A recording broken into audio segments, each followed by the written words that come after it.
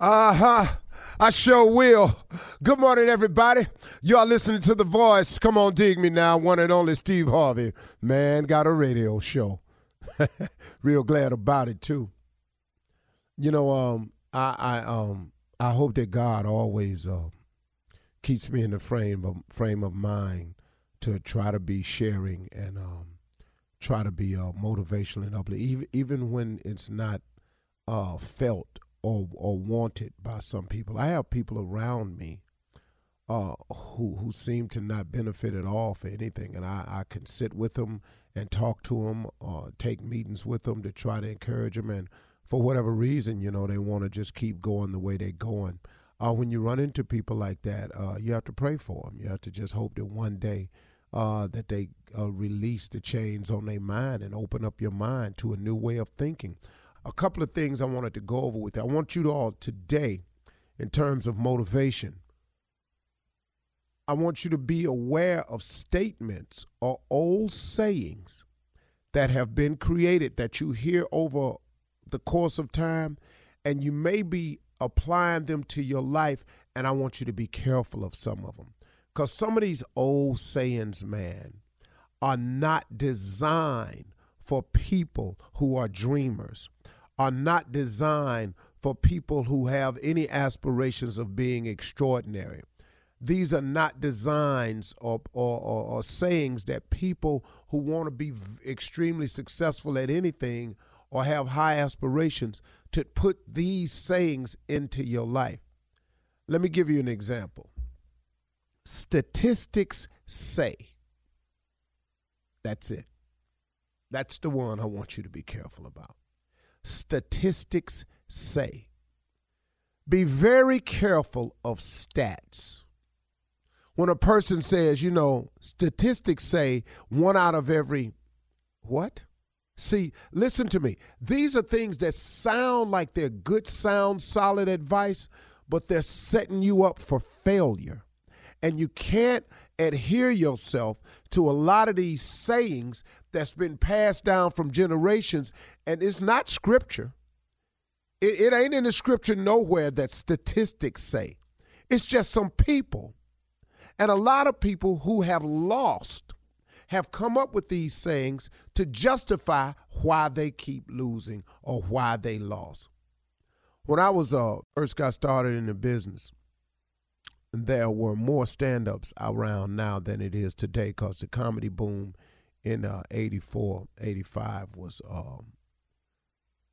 it was gaining a lot of momentum. It was comedy clubs, comedy nights everywhere. The statistic that a guy told me, I told him I wanted to be on the Johnny Carson show, the Tonight Show. The guy said 1 out of every 2,000 comedians ever make it to the Tonight Show. Okay. Now, when he told us that, some of the comedians in the room went, well, wow, man, that's rough. Because a guy had also said that there was approximately 6,000 comedians in the country at that time. I don't know if it was true. I'm just telling you, guy was out there spewing numbers. I have no idea how many it was. But he said 1 in every 2,000 will make it to the Tonight Show. And he let the air out of everybody in the room but me. So every night before I went on stage, I used to do this right here. Ba-da-ba-ba-da, ba-da-da-da-da, ba-da-ba-ba-da, ba-da-da-da-da. That was the Tonight theme song. Now, I was young, opening act, nowhere near Hollywood. I was in Cleveland telling jokes at one-nighters, but that was my thing. Because I was bent and determined that if it's 1 in 2,000, okay, why don't I just be the one? Be careful when people say statistics say, because they are set up for failure if you're going to adhere to them. See, that 1 in so many people win the lottery, but if you don't play the lottery, you ain't going to be the one to hit. Now, when the dude hit, you go, wow, he was lucky, but he played. Here's another one. Maybe it's not meant to be. All right, let's go one step further. I guess it wasn't the Lord's will. Don't you dare blame God for something you may have not done yourself.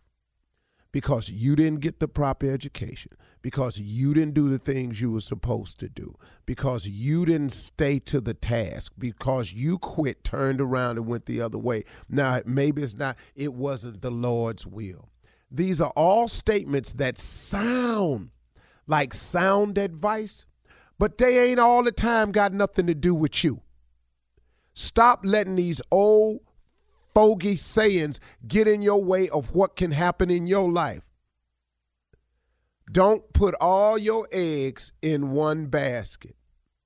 Why? Who came up with this? Who came up with this? If you don't pour all your efforts into one thing, how are you going to be great at that one thing?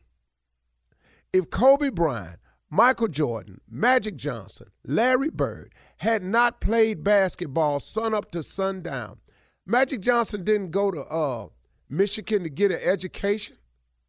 Larry Bird ain't go to Indiana to get an education. These cats was balling.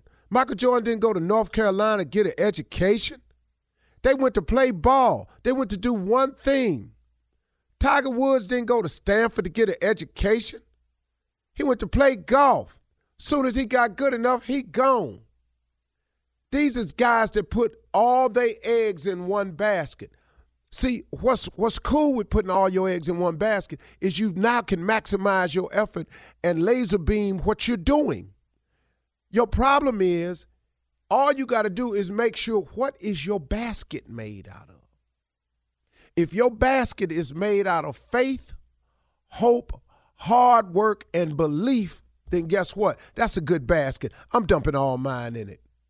Because ever since I was a young dude, I've been telling jokes. One thing only. Even when it got ugly and I was living in a car, I never quit telling them jokes, man. I just kept believing that them jokes was going to pay me one day.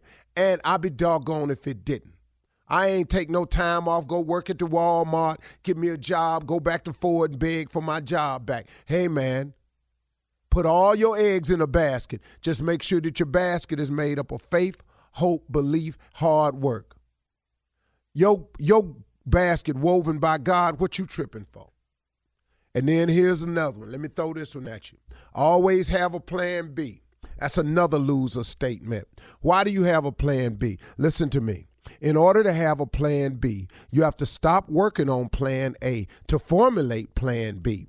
In order to have plan B to fall back on, you now have to stop your time working on plan A to apply some effort to have a plan B. So in case plan A don't work, you can fall back on plan B. Really? Who told you that?